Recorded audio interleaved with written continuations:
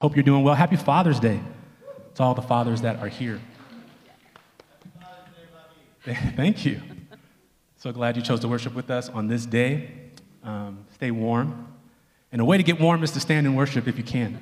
We're just surrounded by a good Father. That's right. In the midst, that's all that's happening. He's here.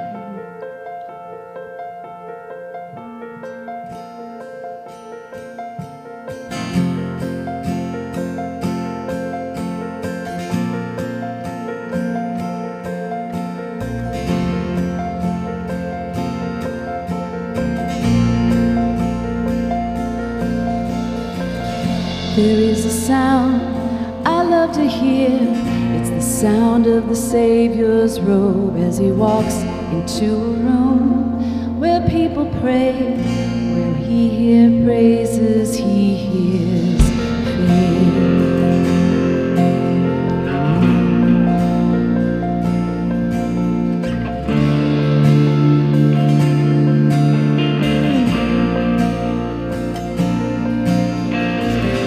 There is a sound I love to hear. It's the sound of the Savior's robe as he walks into a room where people pray, where we hear worship, he hears faith.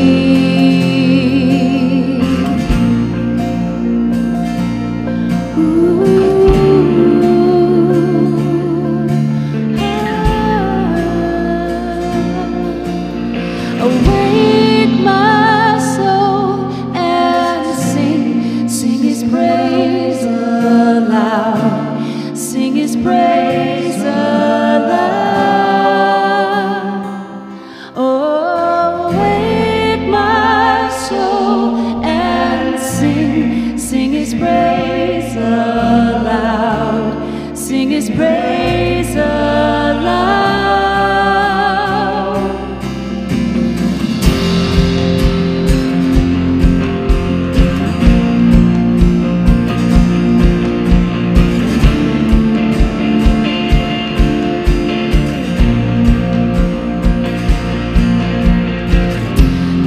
Sound that changes things. It's the sound of his people on their knees.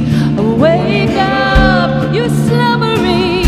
It's time to worship him. Awake my soul and sing, sing his praise aloud, sing his praise aloud.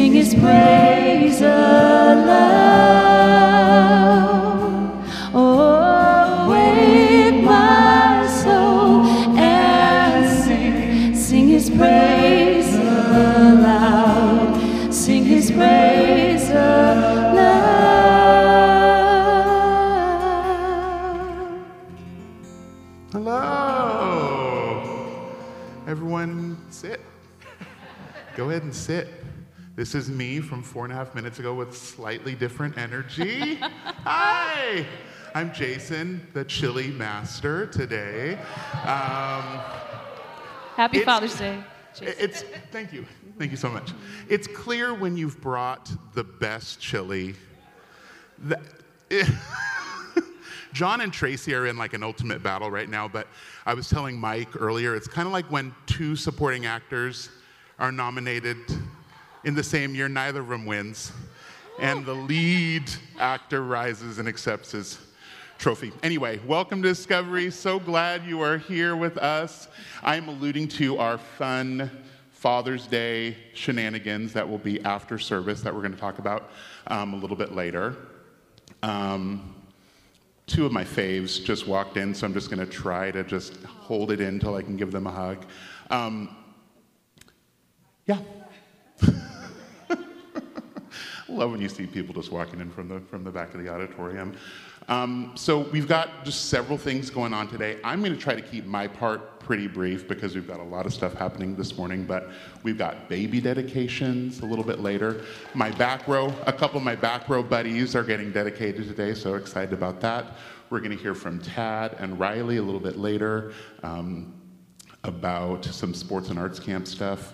We're going to hear another teaching from Jon, a little bit more worship, and then we're going to give back to God, and then we're going to head into the cafeteria. So, yeah, I'm going to keep my part brief. And Riley, would you love to? Tad, why don't you come on up? Give a hand for Tad.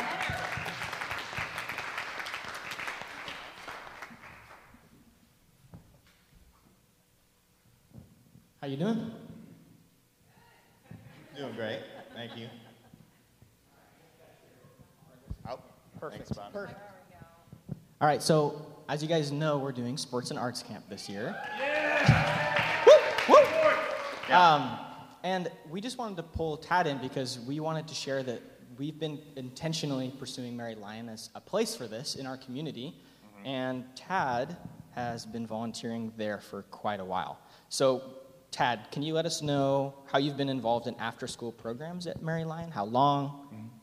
So Weston he's in 4th grade now. So for the past 5 years at least, we've been volunteering there, Savannah and I. And but most recently, within the last couple of years, I started volunteering for something called Camp Hope. So that's through Hope Church just down the road from the school. And through that, I've been able to tutor. They have a tutoring program, so it's been really cool. I was first looking for something for Weston. As a result, became a tutor, and that's just been so cool. An opportunity to not only help academically, but also share your faith, because, it's the understanding is, this is a Christian-based tutoring program. So it's been very cool. And then the next step was when there was the need, I started coaching. So that has been really cool, a way to just really connect with the different kids in Weston School, but ultimately the families as well. That's awesome. Can you tell us also a little bit about your heart for the specific neighborhood, around Mary Lion, and tell us about the families you've met there? Yeah. So this neighborhood is my neighborhood growing up. So it's a big deal. It's my dad's neighborhood growing up.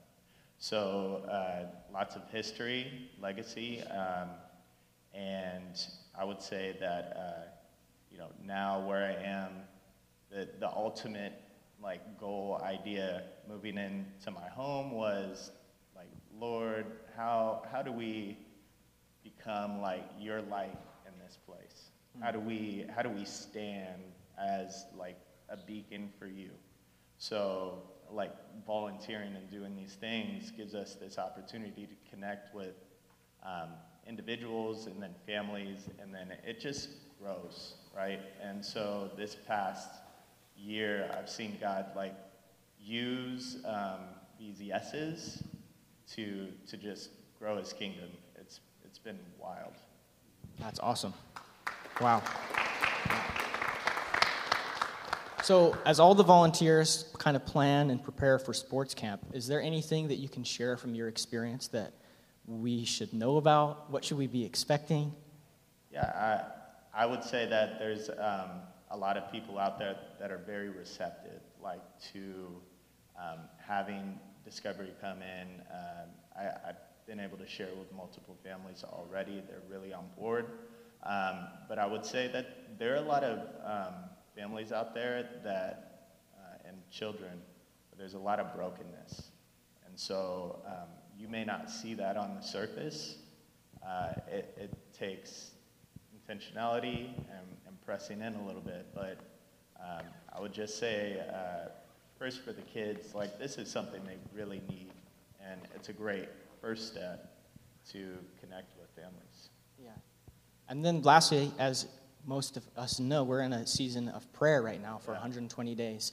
What would you say are, like if you could distill it into just one thing, a few things, how can Discovery be praying for this event that we're having, Sports and Arts Camp, letting kids know that they're made for a purpose, that they're loved by a creator? What would you say would be how we can pray? I would say that at first, we pray like as we're participating in this, that we do it for God's purposes, that we align ourselves with His will, right? That we're doing it for Him. And then just that, we would have yeses, like accepting like, hey, this is an opportunity, that there wouldn't be any barriers to them joining. That's awesome. Thank you, Tad. Thank you. Yeah. We have so many amazing fathers in this church. Can we just make some noise for dads? But I just want to say, Tad, that it's just very cool. His involvement and connection with Mary Lyon is, like you said, I was doing this first for Weston, but then you all of a sudden had your eyes open to all the ways God was moving, right, and at work. And anyway, Tad, I just think you're an amazing dad.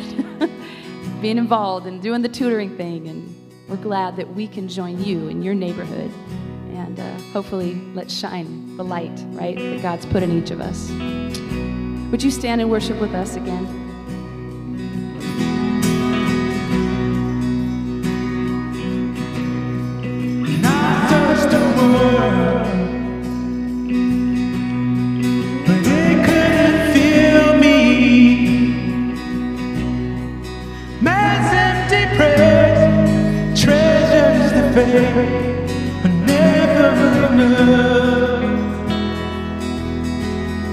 Then you came along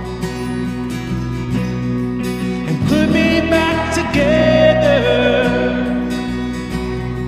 Now every desire is now satisfied here in your love.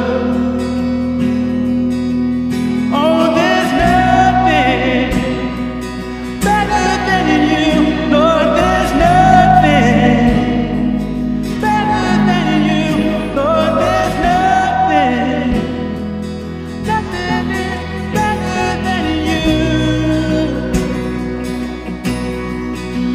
Oh, there's nothing better than you, Lord. There's nothing better than you, Lord. There's nothing is better than you. Hey.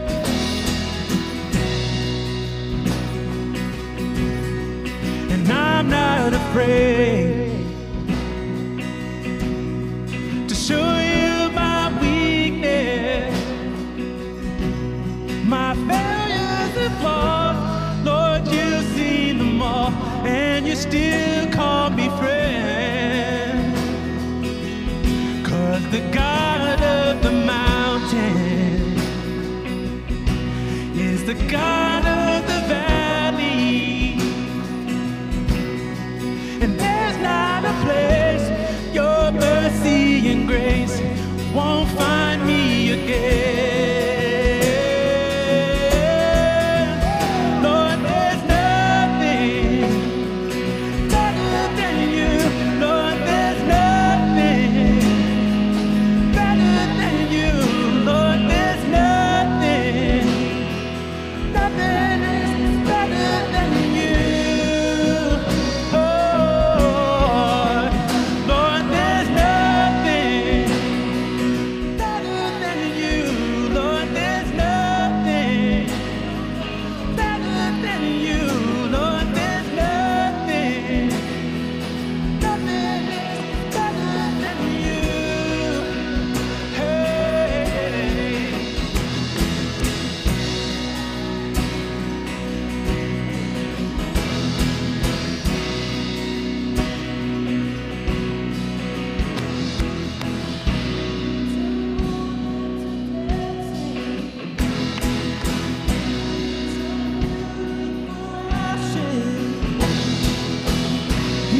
turn shame into glory.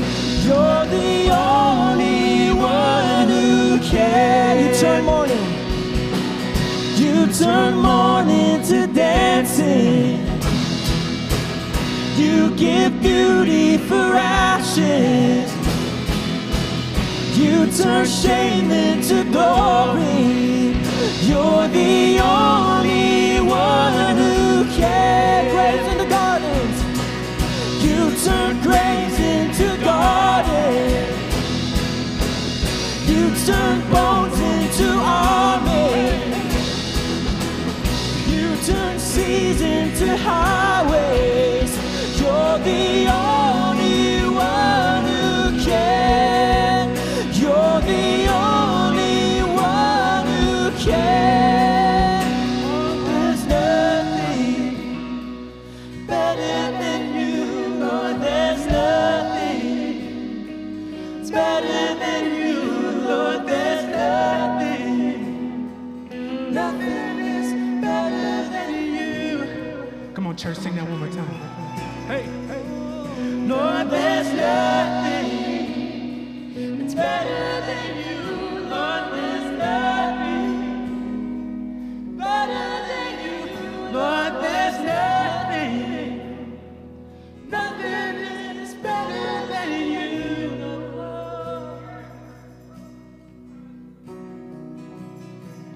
Let's just give him a shout of praise. Hallelujah. Glory to your name, God.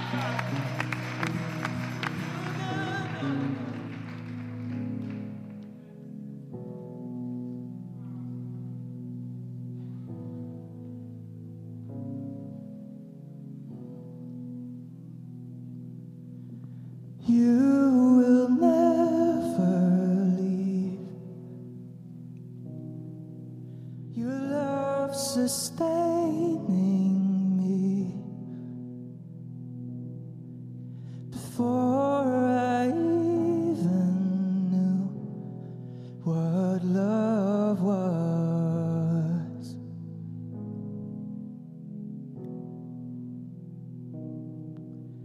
You will never leave. Your love sustaining me. Before I even knew what love was.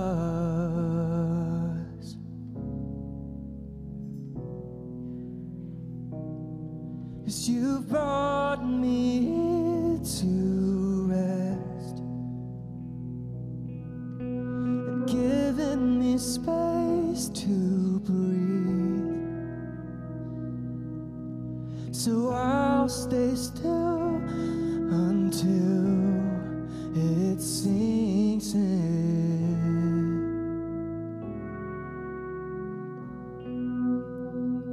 So I will lean back in the loving arms of a beautiful Father.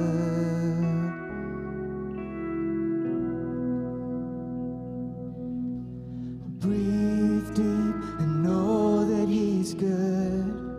He's a love like no other.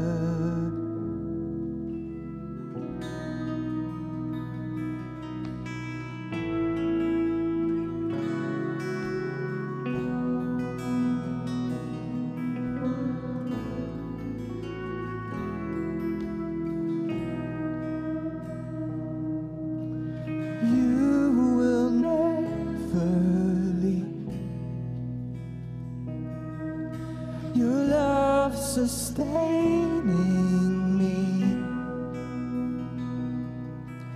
Before I even knew what love was.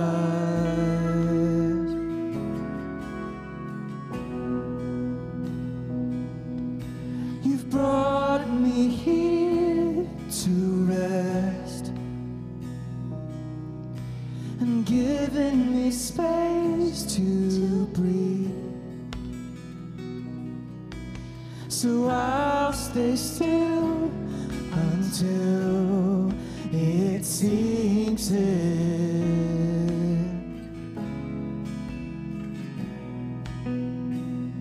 So I will lean back in the loving arms of a beautiful Father.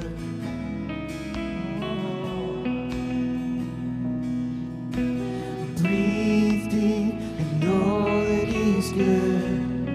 He's a love like no other.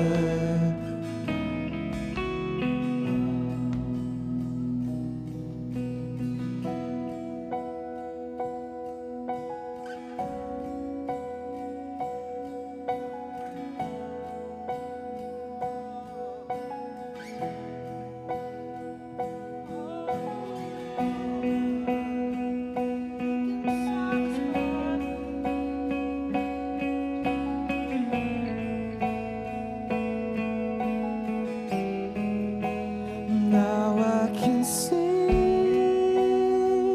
your love is better than all the others that I've seen.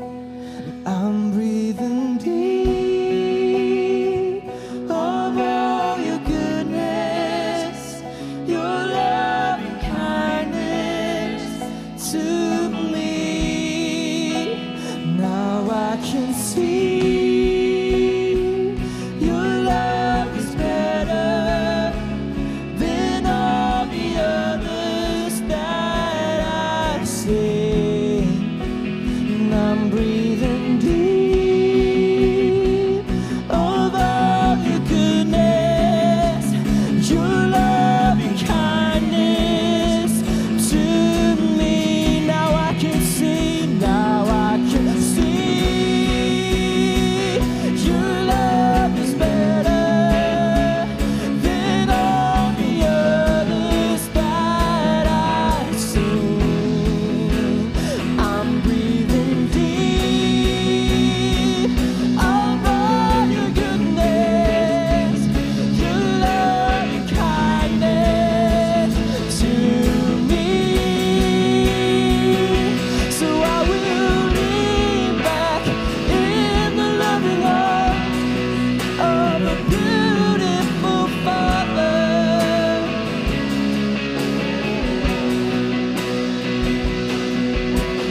Breathe deep and know that He is good. He's a love like no other. No, and I will lean back in the loving arms of a beautiful Father.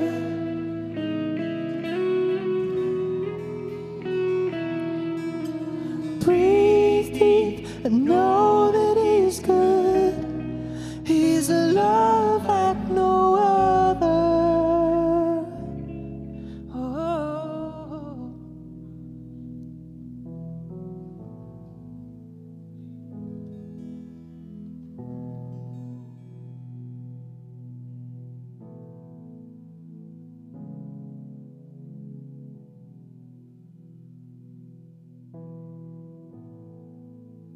We are reminded this morning, and we need it, that you are the perfect and good and beautiful Father.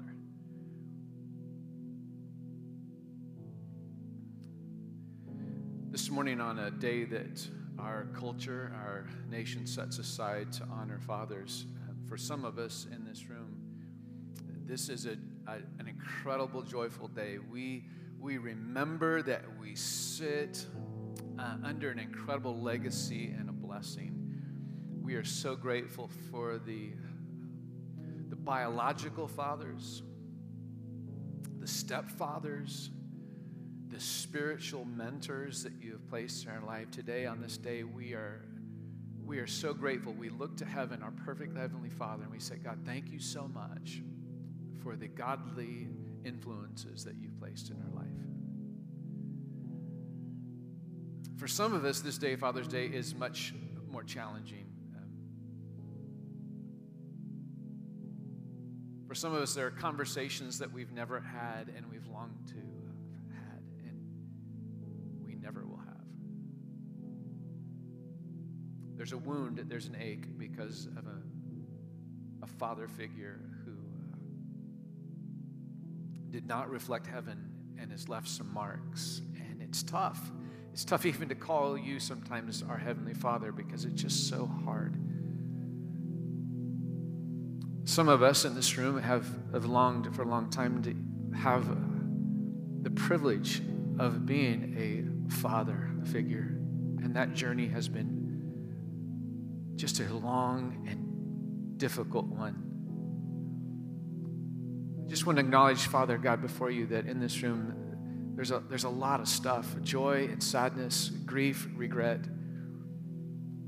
scars that were placed on our lives and scars that we have even made. And so this morning, as we remember and are grateful for those who've gone before us, we also stand here with trembling and ask that your Holy Spirit would make its way into my calloused heart. That you would carefully heal and reshape and reform. That we would have a clearer view and a more joyful view and a healed view of you, our, as it says in the New Testament, our Abba, our Daddy, our close and Heavenly Father. I pray for the men that are in this room. I'm grateful that they're standing here. And I pray that not only that there would be healing and restoration from past, but God, I pray for the men in this room. God, I pray that they would surrender their heart, their soul, their mind, their hands, their feet, their position of influence and authority to you. And I pray, Father, there would be an incredible and a greater and a more beautiful legacy left through the lives of these men in this room. I pray this in Jesus' name. We know that the name of Jesus holds all power and all authority over all things. And so we ask this in his name. Amen. Amen. Amen. Happy Father's Day. Have a seat. We have oh, look at that. Well, thank you, Chris. You're a kind and gentle soul. We have one of the fun things that we've been able to do some really fun things over the last couple of weeks. We had baptisms last week. It was just a lot of fun. And yeah, it was a ton of fun. The time was great. It was just a beautiful moment together. The water was a little weird. The Lincoln Pool is in need of some help, so I think it's getting some help right now. So, but we had a great time. It's one of the great things the church gets to do, to come together and celebrate the new life that Jesus births in the life of a man or a woman, even a child. And so that was a lot of fun. And today we get to do another one of the really fun things that we do as a church, and we call them child dedications. So we have a couple families here, and if you're those families, come on down and make your way down here. So.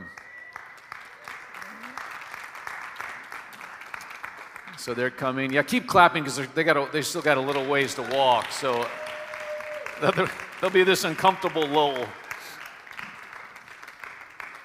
So keep clapping again. All right. We should have had them staged closer. I know. Hi, Mandy. Good to have you here. Don't feel awkward about coming up and taking a picture. Don't feel bad about that at all. So come on, you guys come up right in the light here. How are you guys doing? Woo. Doing good? Good? So what I'd like you, stretch out just a little bit more into the light. There you go. I want everybody to, and then Elizabeth, don't get too close to the edge. But hey, guys, thanks so much for being here. I'd like you to introduce your family and introduce the one that you want dedicated today. Would you mind doing that? Johnson, and this is little Oliver Keith.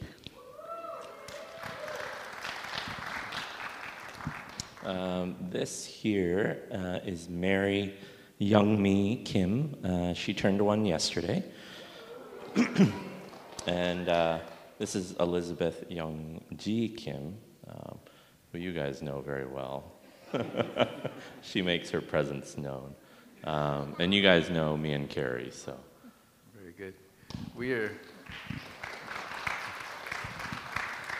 You want that, Oliver? You want to hold on to that? He'll eat it. He'll eat it, okay.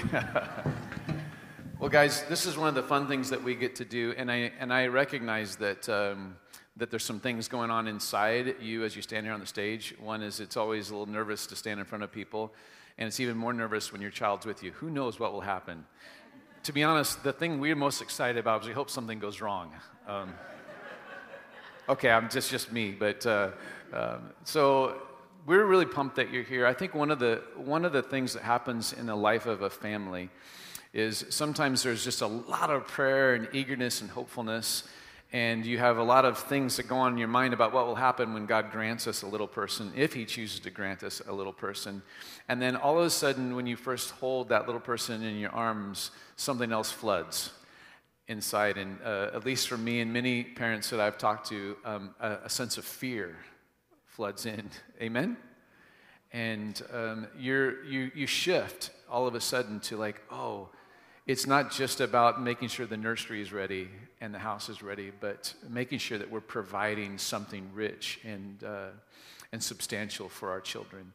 I think it's something that we've seen from the beginning, even at the beginning of Scripture, is that we have lots of pictures throughout the Bible of parents who want to dedicate their little ones. Like Hannah, we talk about Hannah nearly every time we do a child dedication, that she longed and longed for God to provide a child, and then God provides Samuel. And then you might remember that when Samuel's 5, she comes back and dedicates Samuel to the Lord. And now she actually drops him off. And so I usually remind people that this is actually not a temple or a church. There'll be high schoolers here tomorrow, so that's up to you on what happens. But really, Hannah's heart was like, God, I recognize that this little person is not mine.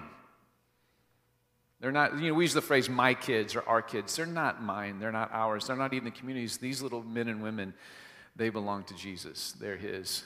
Perfectly and wonderfully designed by God. There's a couple things I want to remind you of today, just a couple of verses of Scripture I think are so important to remind you on a child dedication. And then what we're going to do is we're going to have you make a commitment before the Father. And then church, we're going to have you make a commitment. So some of you, this is your first time with us, but you're going to be in. I'm going to invite you at the end of this to stand and make a commitment to this family, because we believe that these families do not do this journey alone. Amen on that? Amen. All right. So I want to read a couple of verses that just stand out to me, things that have been so important in my journey. The book of Deuteronomy says this: Hear, O Israel, the Lord our God is one. Love the Lord your God with all your heart and with all your soul and with all your strength. These commandments that I give you today are to be upon your hearts. Impress them on their children. Talk about them when you sit at home and when you walk along the road and when you lie down and when you get up. Now, we could give a long sermon about this incredible verse, but the most important thing that I want to remind you of is that the faith that you long for your children to have is not taught, it's caught. And it's caught by the way that you first live it out. And believe it or not, your little people right now are having an encounter with the gospel every day. And they're doing it by watching you encounter pain, joy, hardship, challenges, stress, anxiety, all these things. They're watching how you navigate the world and your faith. So let me encourage you, moms and dads, keep your faith as the highest priority in your life. The book of Ephesians says this: Fathers, do not exasperate your children. Instead, bring them up in the training and instruction of the Lord. I think the word exasperate's more like create a hindrance.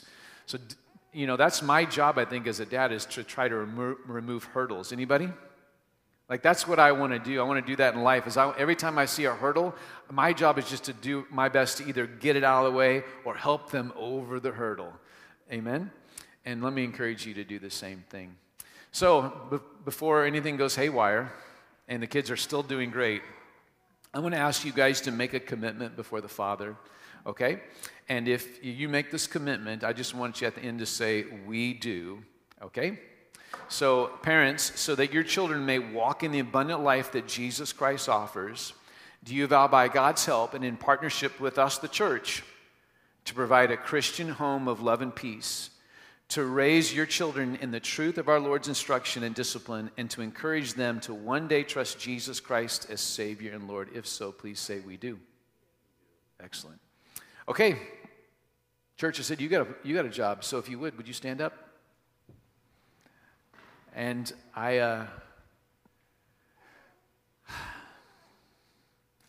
we mean this. Discovery has never been an hour and 10 minutes on Sunday mornings. This is just something we do. We are a family. And in a family, we support each other. And these families up here in front, they're going to need your prayers. They're going to need your coaching. They're going to need your tears. They're going to need your rejoicing. And I'm asking you to make a commitment. I'm going to read it to you. And if you're in church at the end, I want you to say, we do. Having come freely, I ask you, church, to make the following commitment to these families to stand before you so that their children may walk in the abundant life that Jesus Christ offers. Do you vow by God's help to be faithful in your calling as members of the body of Christ, to help these parents be faithful to God and help teach their children to one day trust Jesus as Savior and Lord? If you accept this responsibility, please respond by saying, we do. Amen. You heard that? That's babysitters. Did you hear that? So we should do like we pass out a card right now and just put your name and number on there. Hey, let's pray for these families, okay? Jesus, we are so incredibly grateful for these little men and women up here. They are amazing. They're intriguing. They bring us joy and laughter. They bring us tears. Our hair turns gray. My beard is very gray. But Jesus, we are so grateful for these little men and women. It is our prayer that for these couples, they would grow close every day to you, Jesus. God, I pray for their marriages, that their marriages would be strong, that they would have patience and forgiveness, endurance and grace in their home. And Jesus, that you would be seen by their children. God, I pray that these little ones would one day, having seen and experienced and tasted and touched grace and the gospel in their homes, God, I pray that one day they would trust Jesus as Savior and Lord. And I look forward to the day that we get to gather around a body of water and each one of them, by faith, declare their faith in Jesus, and we get to baptize them and watch them become faithful men and women. We pray this in Jesus' name. Amen. Amen. Amen. Will you give a round of applause to these families? Can we get one more picture? One more picture. Okay. Everybody, let's lean in there. Did we do it? Are we doing it? Are we doing it? Oh, yeah, that's good. Elizabeth, what do you think? Did we do it? You look at her. She's like, he drives me crazy. So Elizabeth and I have been working on a friendship for quite a while. We are not there yet, but we're getting closer. Right? That's what I'm... Oh, my gosh. I got $5 right here. Oh, have a seat. Thank you guys so much. Isn't that fun? Oh, we got some of the most amazing kids in this church. Amen? Well, that was not as strong an amen as I was looking for, but some of you are tired. There's some tired parents in here, so amen. Amen. Amen. Over the years, it's... Well, good morning, and we've already done a lot this morning, but we are going to dive in to Luke chapter 8. If you have a Bible, find Luke chapter 8 for me real quick. We are walking through the Gospel of Luke together, and today we are in Luke chapter 8, and we're at verse 26. And I'm going to just be real honest with you and start with an apology. You're told, like in communication class, never to start with an apology, okay? But this is not your traditional Father's Day message, okay? I'm just prepping you. If you're familiar with the Gospel of Luke, and maybe you even look down at verse 26, you're like, ooh, we're going, okay. So there is a man at the center of the story. He is naked and crazy, okay? And the other thing, dads, I'm just a real bummer here, is a whole lot of bacon's going to be wasted. So this is like... This Some of you know where we're going. All right. This is not your traditional, a good Father's Day message always begins and ends with good bacon. Don't you think, Jason? Amen. Oh, I'm sure. He says, okay. Hey, so read along with me. Let's dive right in. Verse 26. It says, they sailed to the region. Who's they, by the way? Anybody? Jesus and his disciples. Okay, so some of you were here last week. You kind of know where we are. So they sailed to the region of the Gerasenes, which is across the lake from Galilee. When Jesus stepped ashore, he was met by a demon-possessed man from the town. For a long time, this man had not worn clothes or lived in a house, but had lived in the tombs. When he saw Jesus, he cried out and fell at his feet, shouting at the top of his voice, "What do you want with me, Jesus, Son of the Most High God? I beg you, don't torture me." For Jesus had commanded the impure spirit to come out of the man. Many times it had seized him, and though he was chained hand and foot and kept under guard, he had broken his chains and had been driven by the demon into solitary places. Jesus asked him, "What is your name?" "Legion," he replied, because many demons had gone into him, and they begged Jesus repeatedly not to order them to go into the abyss. Well, there was a large herd of pigs. Yeah, there's the bacon part, okay? A large herd of pigs was feeding there on the hillside. The demons begged Jesus to let them go into the pigs, and he gave them permission. And when the demons came out of the man, they went into the pigs, and the herd rushed down the steep bank into the lake and was drowned. When those tending the pigs saw what had happened, they ran off and reported this to the town and the countryside, and the people went out to see what had happened. When they came to Jesus, they found the man from whom the demons had gone out. He was sitting at Jesus' feet. He was dressed and in his right mind. And they, the townspeople, were afraid. Those who had seen it, they told the people how the demon-possessed man had been cured. Verse 37 says, then all the people of the region of the Gerasenes asked Jesus, you guys see it there? Asked Jesus to leave. All the people of the region of the Gerasenes asked Jesus to leave them because they were overcome with fear. So he got out of the boat and he left. Verse 38. Then the man from whom the demons had gone out and begged to go with him, but Jesus sent him away and said, return home and tell how much God has done for you. So the man went away and told all the town how much Jesus had done for him. Our series is called Gravity, and we're not talking about that physical force that keeps our feet on the ground or makes things sag as we get older. We are talking about the heavy parts of life. And particularly in this section in the Gospel of Luke, we see Jesus step into some very real, some very rich, very painful, really, really heavy things. And we don't really get to see as this as simply an uninterested audience or a humored audience. As we are walking through the Gospel of Luke here, in particular Luke chapter 8, we're immediately drawn into circumstances that are our daily life.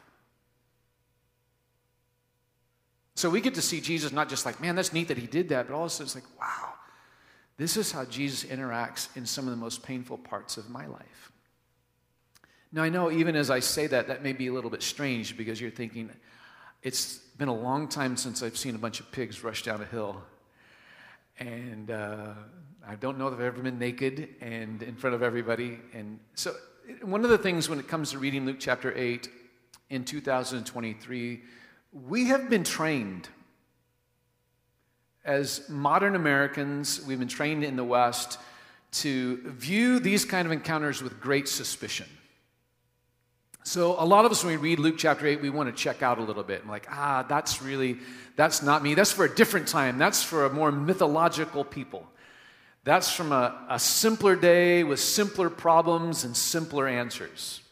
And we have a hard time kind of really interacting with this passage. Yet, I want to challenge you to look a little closer.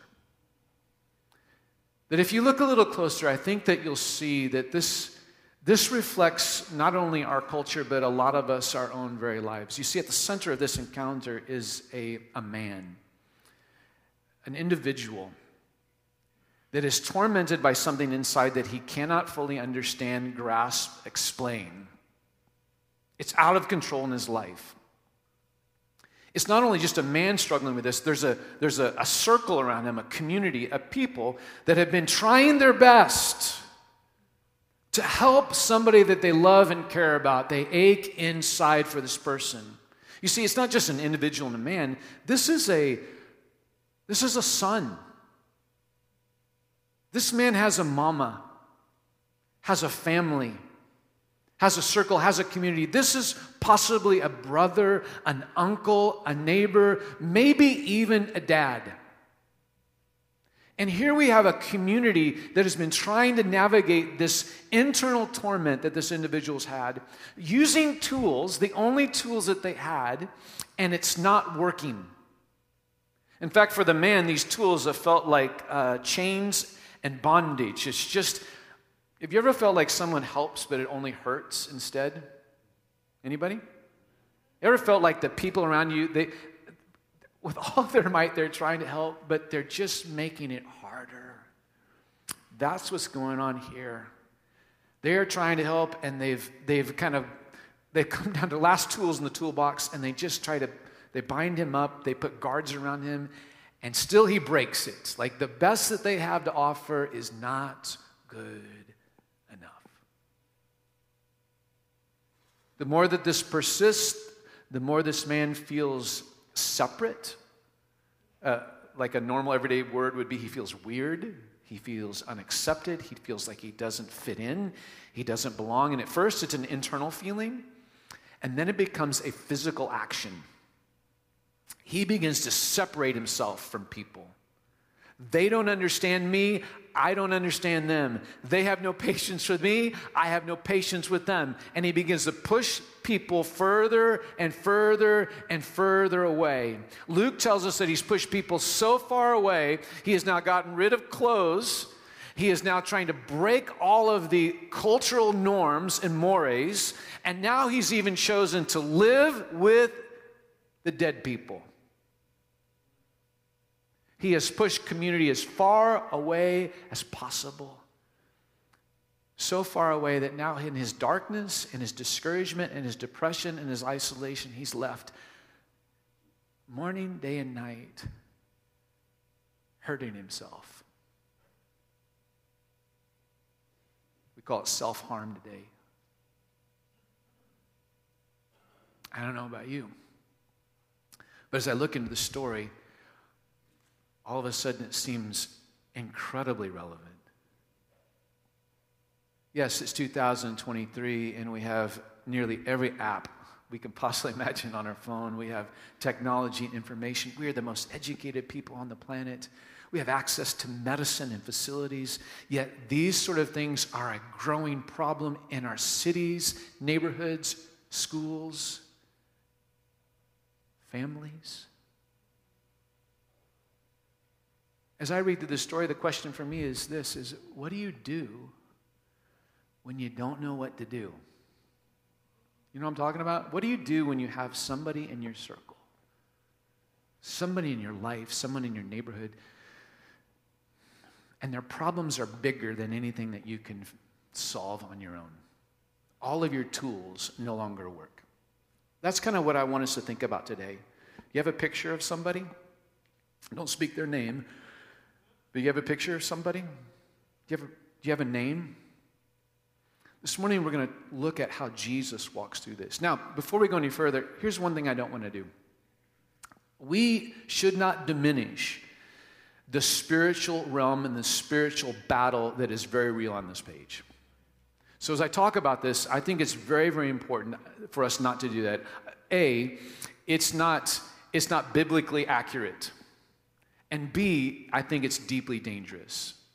There is a deep and spiritual battle that Jesus does not ignore, okay? So can we all, let's not get so practical in our 2023 mind that we're like, oh, okay, we can scooch by this elephant in the room.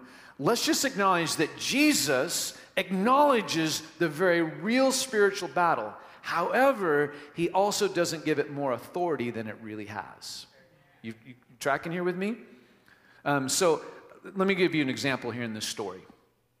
For the first century Jewish mind, a first century Jewish person lived with this myth about the spiritual realm that if you could name something and you could accurately name it, you would have power over it. Okay? So if you could accurately name it specifically, you would then have power over it. This is kind of one of the reasons why the Jewish people did not have an audible name for God. Like you and I, some of you have heard the name Yahweh. The Jewish person wouldn't have said Yahweh. These are just consonants that are unpronounceable. This was just a placeholder. We don't know the name of God. We won't pronounce the name of God. We could never have power over God. Are you tracking here with me?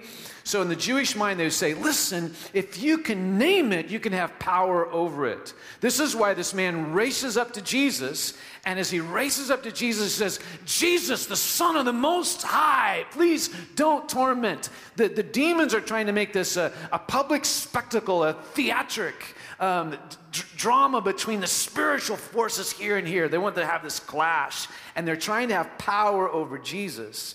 And then you watch what Jesus says. Jesus looks right at the man, and then he says, did you guys catch it? What's your name? We're going to come back to this in a few minutes, but he says, what's your name? And the demons interrupt, and they say, 6,000 strong, mean killing machine. We're a legion, right? So don't mess with us. And did you watch it? Look down at your Bible, watch what Jesus does. Nothing. He's like, no, I'm not going there. If I was writing this for Luke, I would have just written this. Jesus says, nah. I'm not going to play this game with you, right? So what Jesus is doing here is Jesus is making sure that we put the spiritual battle, the spiritual forces in their right place. Now, before we go any further, I think it's important for us to say this. We're on the other side of the cross. The book of Colossians tells us that what Jesus did on the cross defeated the forces of evil forever. The New Testament tells us that because of what Jesus did on the cross and what he did on the third day, when a man or woman invites Jesus into their life, he actually takes residence in your soul. And the New Testament tells us that greater is he that is in you than he that is in the world. So I just want to say something really clear before we move on. If you said yes to Jesus, Jesus lives inside of you, and you can never, some of you need to write this down, you can never be possessed by a demon, right? That Jesus is putting in place, evil can do bad stuff in the world, wreak incredible havoc. But if you're a Jesus follower, it has no place in your soul and life. Does that make sense? It's important to hold on to that. I hear too many Christians talk about, I might be possessed. My child might be possessed. No, your child's 3. See? But they're not possessed. Amen? Okay. Let's move on. And I don't want us to discount the power of evil. Listen, it's really important. Again, I told my wife earlier this week, I said, I'm going to mess with this chapter because we should have a Bible study for about 4 hours on this. This is so rich. But I want us to see something. Even the spiritual forces of this dark world, I want us to be really clear, they're not interested in doing evil tricks. A lot of times when we come to like evil demonic forces, we're looking for like tricks and like weird stuff, black clouds that come down, the Dementors, right? We're looking for the evil is more evil than that. And you can look right through this passage and you can see what evil is trying to do. It's trying to isolate. Evil wants to isolate. And we've talked about this so much in the last few years, this polarization. That's the evil one. He's wanting to isolate people. When you're struggling and you're going through something and you think, I don't want people around me, I don't want to show up to church, I want you to know that is not the work of God. That's the work of the evil one, wanting to isolate. Evil one wants to threaten community. I think the evil one is one of the things he's been having so much fun in the church in the last few years is destroying and creating divisiveness in the church. The evil one is doing that today. He's alive and well. The evil one wants to create self-harm. He wants people to harm themselves, okay? And most importantly, you can see it right here. The evil one and the evil powers are really interested in religious activity, but not submission to Jesus as Savior and Lord. The demons, they could identify Jesus. They were comfortable naming Jesus. You are the Son of God, Son of the Most High. But they were not submitting to Jesus as Lord. The evil one is really satisfied with you playing spiritual games. Showing up at church, walking through the motions, as long as that keeps you distant from the gospel, distant from the work of Jesus, distant from grace. He is quite happy to not do any evil tricks. Does that make sense? Okay. I want to shift gears. Because Jesus didn't give a whole lot of glory and attention to the evil spirits here. The center of this story is not the evil, it's not even the problem, it's Jesus himself. And I want us to look today, like, what did Jesus do? How did Jesus navigate this space? Because maybe you have somebody or several somebodies in your life that you feel that you're like, I don't know what to do anymore. I'm going to share with you 4 things that really strike me, and I'm going to go quickly here. But I really want to encourage you to write these down, and later you can go back through this, and I think that you'll see them as well. Here's the first thing that Jesus does when we don't know what to do. Number 1, he welcomes the interruption. He welcomes the interruption. I'm going to take you to the end of the story, verse 37. This is after Jesus has had the encounter with the man, and after the man is, he's got clothes on, and in his right mind, he's been healed, and he's restored. And in verse 37, all the people from the region have showed up, and they've heard about this miracle. Verse 37, all the people of the region of the Gerasenes asked Jesus to, what was the 2 words there? Leave them. Luke says, because they were overcome with fear. Fear of what? Fear of the interruption. Because even though this had been a mess, they have come up with a way to navigate the mess. We were quite okay with this guy living in the tombs. He was away from us. He wasn't bothering us. And P.S., you just cost us all our pigs and bacon. They were upset because their system has been interrupted. But Luke tells us a lot more in this verse. Let me read the last. It's a very short sentence, but it's packed full of meaning.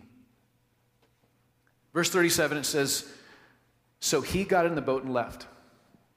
Now, this is significant because it's not just Luke acknowledging that Jesus yielded to their requests. Luke is identifying something here really, really important. I'm going to take you back in time 1 week ago. The verse is just leading up to this. You guys remember? Some of you were here last week. Last week we talked about this trip that Jesus asked his disciples to go on. And you guys remember this? Jesus said, hey, let's get in this boat and we're going to go across the Sea of Galilee. And they get in the boat, and what happens in the middle of their trip? A storm. And not just any storm, the worst storm they have ever experienced. These are seasoned sailors and fishermen. They've never been in something quite like this. They are all sure they're going to die. You guys remember this? They're sopping wet, the wind, the waves, they're capsizing, they're frustrated. And what is Jesus doing? Okay, he's sleeping. Some of you guys remember, he's sleeping in the boat. They wake him up, and they wake him up. Jesus, don't you care that we're going to die? Okay, so I want to take you right back to that moment. And if you were here last week, I shared with you, I have a problem with that story. My problem is the question, anybody remember? Why? Why would Jesus have these guys get in the boat at that moment, at that time? Why would he either lead them in the storm or allow them to have the chance of being in the middle of the storm? Either way, Jesus allowed this thing to happen. Why? Now, as we walked through it, we saw that there's some really powerful things that can happen in storms. And they watched Jesus stand up, and he spoke to the wind and waves, and it all stopped. And they were like, who is this? And they had this breakthrough. And that's cool. We talked about how awesome that is. Now, I want you to stay there with me.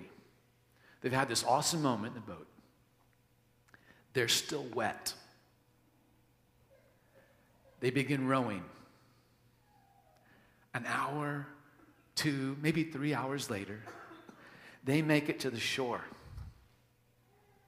They're still wet. Some of them were seasoned sailors and fishermen. Some of them were, like Matthew, spent their whole life in an office. I imagine I would be Matthew. Simon pops out, John and James pop out. Whew, me, I crawl out. I'm wet, I'm cold, I fall on the shore. Anybody with me? I fall on the shore and I begin kissing the sand.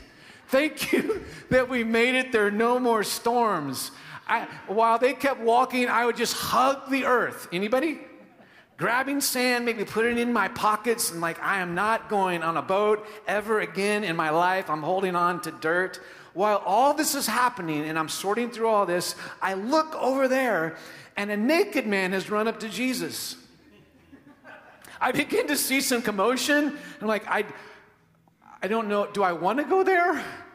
And while the commotion is going on, eventually the guy sits down and I think, okay, I'll go up and I'm part of it. And maybe I give him one of my cloaks and we feed him. And a little bit later, the people come and they begin arguing with Jesus. And Jesus says, fine, we'll leave. And I said, I think, where are we going to go? And I begin to watch Jesus walk back that way to the same boat. Watch this. Crossing the same body of water. They were on the east side. We're going to go back to the west side, which means we're going to go through the same storm potentially, right? You can imagine me. Again, I'm assuming that we don't know, but if I'm Matthew, I'm the last guy to get on the boat. And while I'm getting in the boat, I'm a little bit irritated about the whole thing, but one thing will be jumping in my mind. Seriously? We did all of this for a naked guy? And the answer is yes. That when a community says we want no more interruptions, Jesus says, bring them on. And you watch this all through the pattern of Jesus' life and ministry. You guys remember the moment with the little kids? Sometimes we use that during child dedications. But you remember the little kids? Some of you probably remember the King James translation. What does Jesus say? Yeah, Bobby said, suffer the little children to me. I love interruptions. I love them. And Jesus wants you and I to love them too. He wants us to walk slower with people who walk slower. He wants us to stay longer with people who need more explanations. He wants us to stop our plans so we can hurt and ache, laugh. Our pace of life does not have to be dictated by our calendar, artificially set up by the expectations of human beings around us. Instead, walk in the Spirit. Amen. And patiently walk with incredible interruptions. And this is going to bring us to the second one because I kind of don't like talking about people as interruptions. And this brings us to the second point. Jesus didn't see them as interruptions. He saw the person beyond the problem. I'll say it again. He saw the person beyond the problem. And my proof of this is we talked about it a few minutes ago, I think a couple times now. Verse 30. Luke records it this way. Jesus asked him, what is your name? This is really important. I'm going to do it again. Jesus asked, look, it's underlined here. Jesus asked who? Him. Okay, so friends, let's be really clear. The naked man runs up to Jesus. He says, Jesus, Son of the Most High, why do you torment me? At that very moment, Jesus is very, very well aware of the big problem. Are you guys with me on this? Jesus already knows that the man is struggling with some serious demon possession and multiple other issues. Are you tracking with me? Jesus is the Son of God. He knows what's going on. He recognizes that there's an actual systemic problem in this community. There's a big mess going on here. But in the middle of all this, Jesus doesn't talk to the demons. He doesn't talk to the community. He doesn't wax eloquently about the communal problems in our land. He looks directly at the man and he says, tell me your name.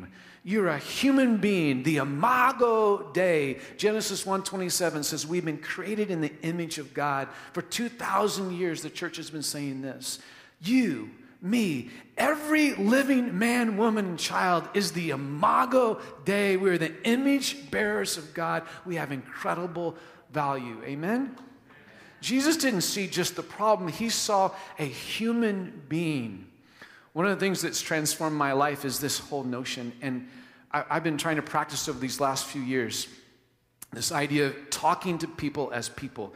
You know, as we've been in our culture, in our world, we just see so many more people and problems on our streets. Amen? And a lot of us get really weirded out and scared, and we want to blast through the stoplight as fast as we possibly can. And when someone asks us for help, we just put our head down and we want to walk away. It's nerve-wracking, okay? But I've tried to make a commitment to the Father that every time I have an interaction with somebody, I'm going to introduce myself. And I'm going to ask their name. They're the Imago Dei. They're not an interruption. They're the image bearer of God. Just a few weeks ago, I had a privilege of meeting a friend on the street. And all those same emotions raced as I thought, what does he want? What does he want? Do I have it? And I try to keep things now. I try to have something so I can make their day a little bit better and give an open opportunity to share the gospel. I look for that. I try to have something. I was like patting myself, like, okay, what am I going to do? How's this going to turn out? And the first couple of minutes, I just said, hey, my name's John. What's your name? And he shared with me his street name. And I won't tell you his street name, but he shared with me his street name. And then I just said, hey, what's going on? And we began talking there on the street. And began sharing the pain that he's been going through. And in the course of all of it, he said, I don't know that I want to keep on living. I don't see any reason to keep on living. I said, friend, I don't have a lot, but I want you to know that I believe something different. I'm a praying man. I'm a pastor, and I'll pray. And before I even get all that out, he interrupts me, and he says, hey, my real name is Seth. And I said, Seth, do you know what your name means? And before I could even get anything out, he says, it means gift of God. Now, I don't think exactly means that because Jonathan means gift of God, and I didn't want to fight on the street. Right? Jason, fair enough. But close enough.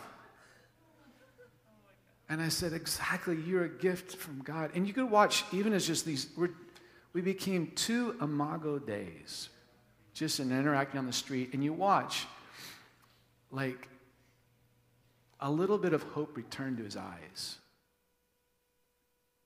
We went over to my truck, and I gave him some things that I had to make his day a little bit better. And I said, hey, can I pray for you? And I prayed there, and I said, when we see each other on the street, I said, we live in basically the same neighborhood. Would it be okay if we said hi? He said, yeah. He said, but just use my street name. I don't want anybody else to know about the Seth thing.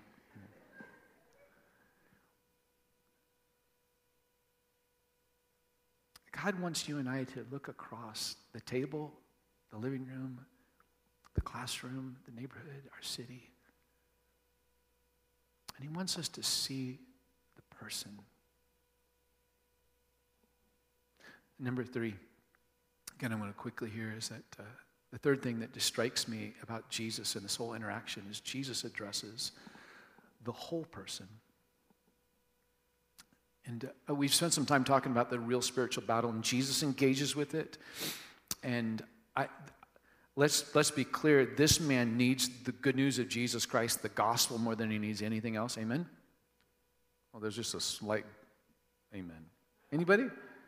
Amen. He needs, the primary need in this man's life is the good news of Jesus Christ, the gospel. That's what is going to free this man. This is true. Amen? Absolutely amen. But it is not the only need that Jesus and his community meets. Let's look at this. Verse 35. And the people went out to see what had happened. And when they came to Jesus, they found the man whom the demons had gone out sitting at Jesus' feet, dressed in his right mind, and they were afraid. You know what is so scary to this community that's struggling with this interruption? What is so scary is when the church meets the needs of the whole person. Do you see that? The witness to this entire community of the power of Jesus is that there's a man here who's not only in his right mind, but he's got clothes on. And not only has he got clothes on, for the first time in many, many, many years, he's sitting in a circle. He's having normal conversations. He feels a part of a family, and it blows their mind. You guys know this, Luke chapter 10. Jesus says, love the Lord your God with all your heart and with all your soul and with all your... and with all your mind. And love your neighbor as yourself. It's not just the spiritual realm we're fighting for. It's not just the soul, it's also the heart and the mind and the body. And I love this. This kind of blends into the next and last point. But this man has spent who knows how many years of his life running so far away from community that this interaction with Jesus, the gospel, and Jesus' community, that they invite him into the circle, that now he's like, I want to spend the rest of my life in this new family. What an incredible change. Some of you long for this change to happen in your adult children. Amen? Amen? Some of you, you've been just aching because your child has been running so far away from the community of faith. What do they need? They need the gospel, but they also need love to the whole person. Amen? Amen? To the whole person. And I got to keep going here because of time, but let me go to the last one, number 4. The last thing that Jesus does here in the story, which I found so amazing to me, is that he keeps on hoping. I really want you to write that down. He keeps on hoping. And I want you to see the hope. So the man is clothed. He's in his right mind. The people come up and they're like, we can't have any of this. Right? And they ask Jesus to leave, and Jesus in verse 37 agrees to leave. And then verse 38 says, the man from whom the demons had gone out begged to go with Jesus. But Jesus sent him away, and he said, return home and tell how much God has done for you. So the man went away and told all over town how much Jesus had done for him. Here's what I hope that you see in this story. Jesus had just been insulted. A grave injustice has just taken place. Are we there? A man who's been struggling his entire life with demon possession and all sorts of other things. He's been a mess. The community has been in a mess. It's a painful, awful place. Jesus comes in. He immediately brings healing. The community says, no, we don't want any of that. And P.S. Jesus, not only do we want any of the stuff you have, we don't want you. Go, leave. We don't want you, Jesus, here anymore. Now, I'll be real honest. This is the very moment where I think Jesus should say, hey, angels from heaven, come down and make this a dirty spot in the ground. Burn this place to the ground. How could you be so callous to the needs of people in your own community? Furthermore, how could you encounter the one and only Son of God and demand that he leaves? May this land be like Sodom and Gomorrah. That's how Jesus should have responded, in my view. But he didn't. Thank you, Alicia. You know what he did instead? He said to a recently healed man, I can't go over there. Not in my own shoes. But you can go. Because not only are you the Imago Dei, but all of those people in the community are the Imago Dei. And I still have hope that maybe if you invest your life in that community, if you take the risks, if you do the hard thing day in and day out, that there would be 1, 2, 3 people in this community who would turn.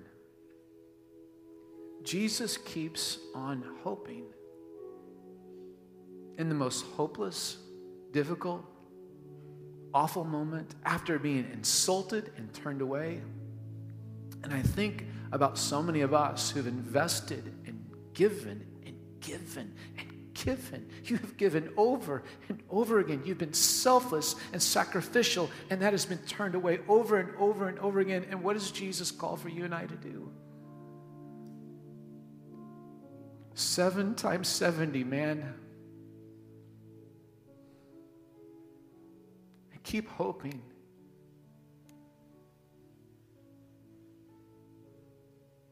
that God would do something that I can't do.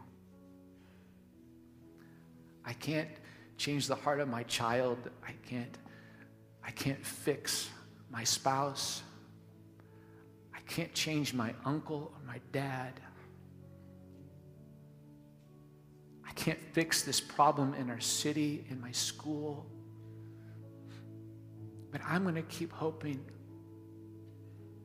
that, Jesus, you would use someone like me.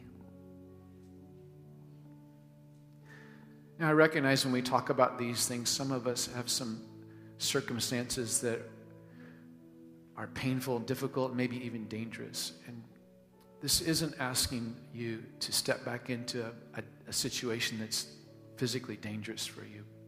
So be wise. But keep hoping.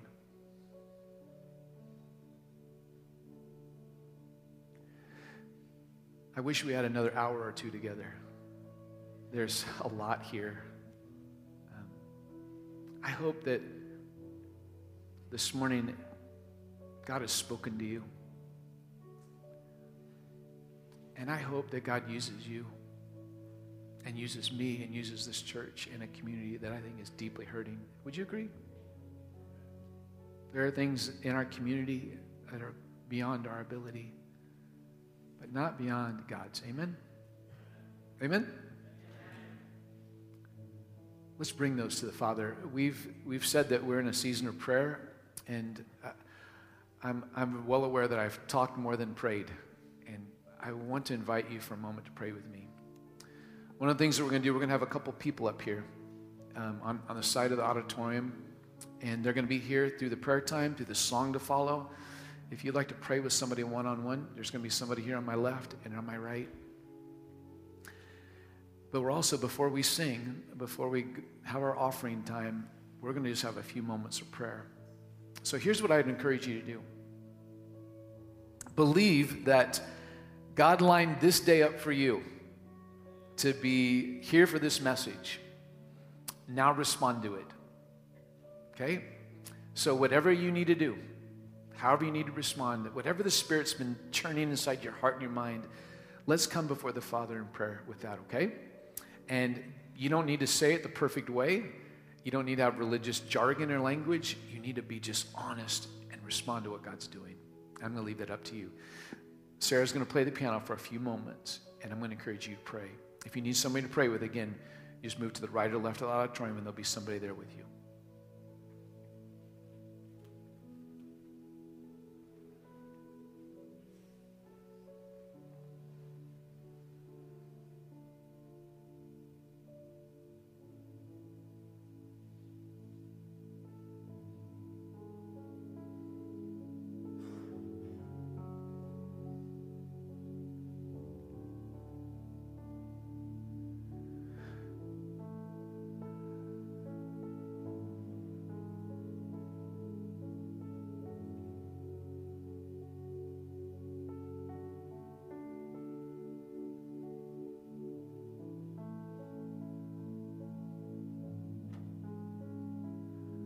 Father, what must not be lost this morning as we read from Luke 8 is when a community didn't know what to do. There was absolutely one thing that the community needed, that a family needed, that an individual needed. And that need was to encounter you, Jesus, face to face.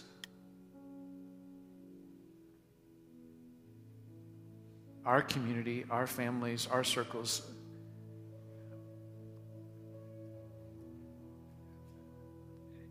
and we just individually, we need you.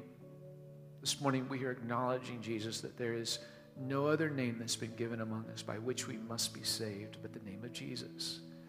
There's no name greater or higher but the name of Jesus. Jesus, you are the first and the last, the Alpha and the Omega. You're the beginning. You're the end. You are everything, Jesus. And unless a man or a woman is surrendered to you, nothing is right in their life.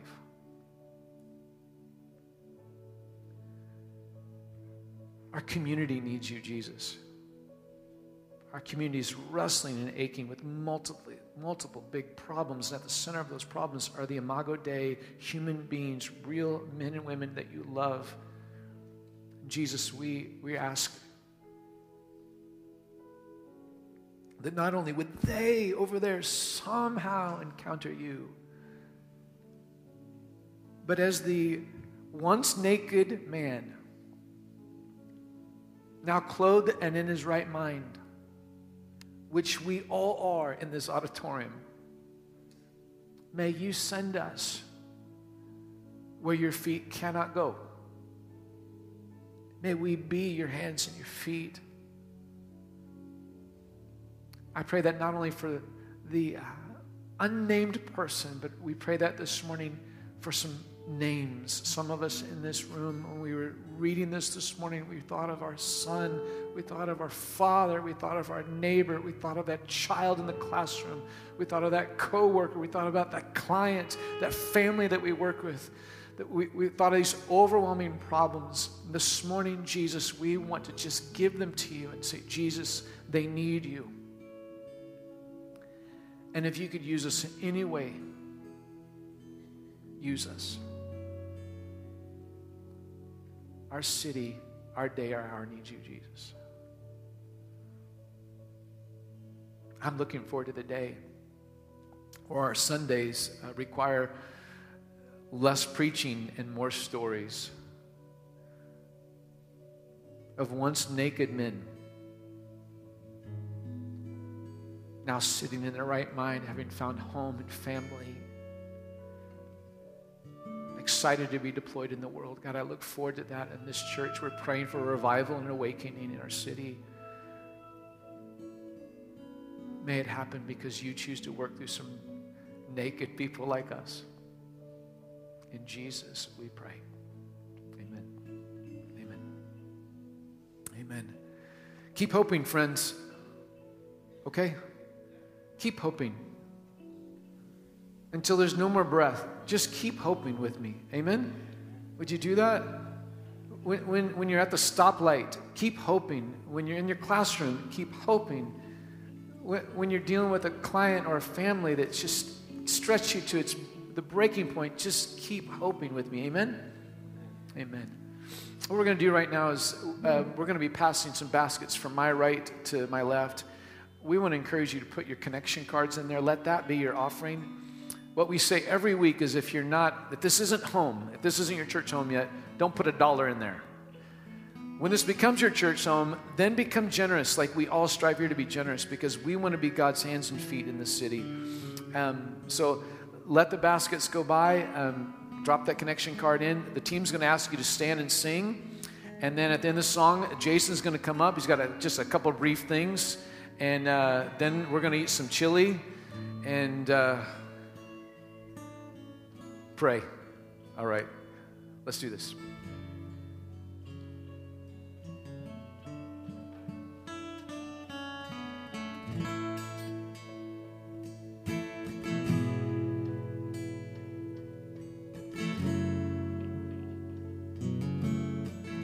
When you're ready to stand and worship, we're going to start.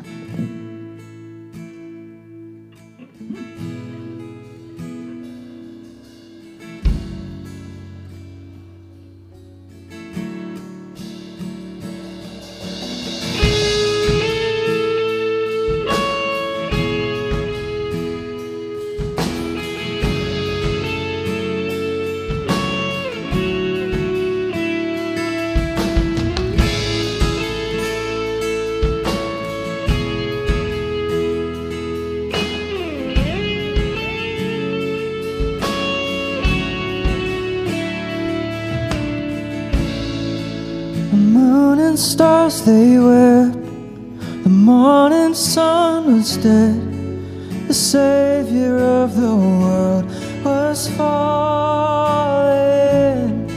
His body on the cross, His blood poured out for us, the weight of every curse upon Him.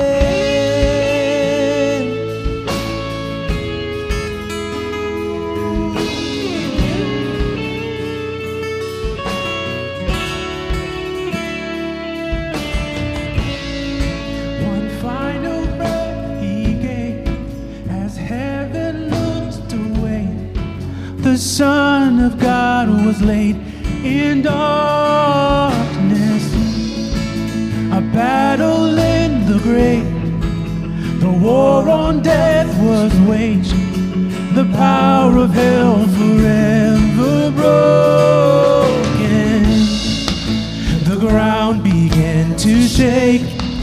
The stone was rolled away. His perfect love could not be overcome. Now death, where is your sting?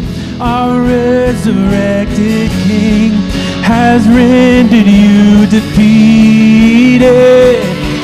Forever he is glorified. Forever he is lifted high. Forever he is risen. He is alive. He is alive.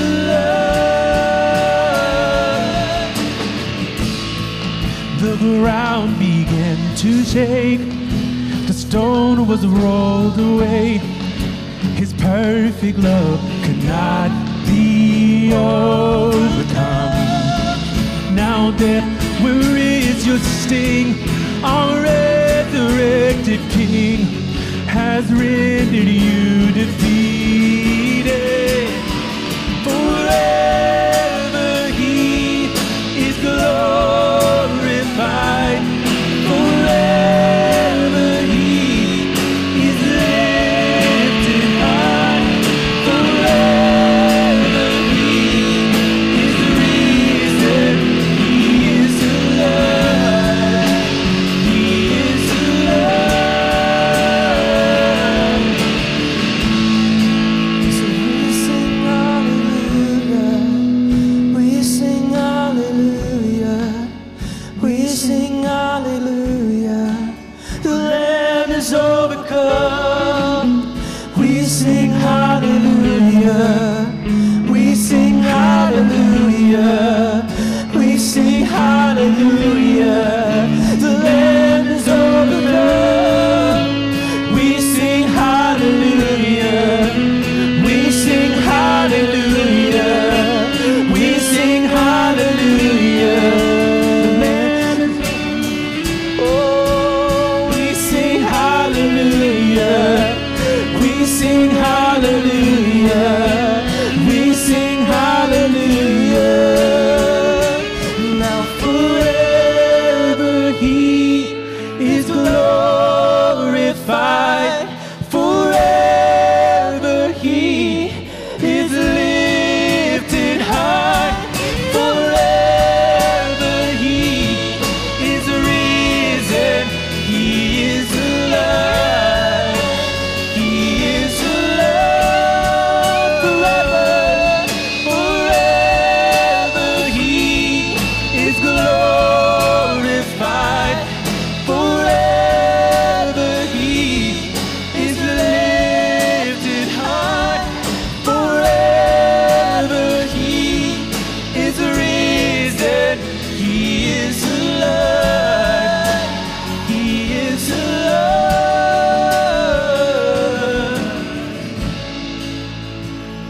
And now death, where is your sting? Our resurrected King, he's overcome. He's overcome. Oh, so now death, where is your sting?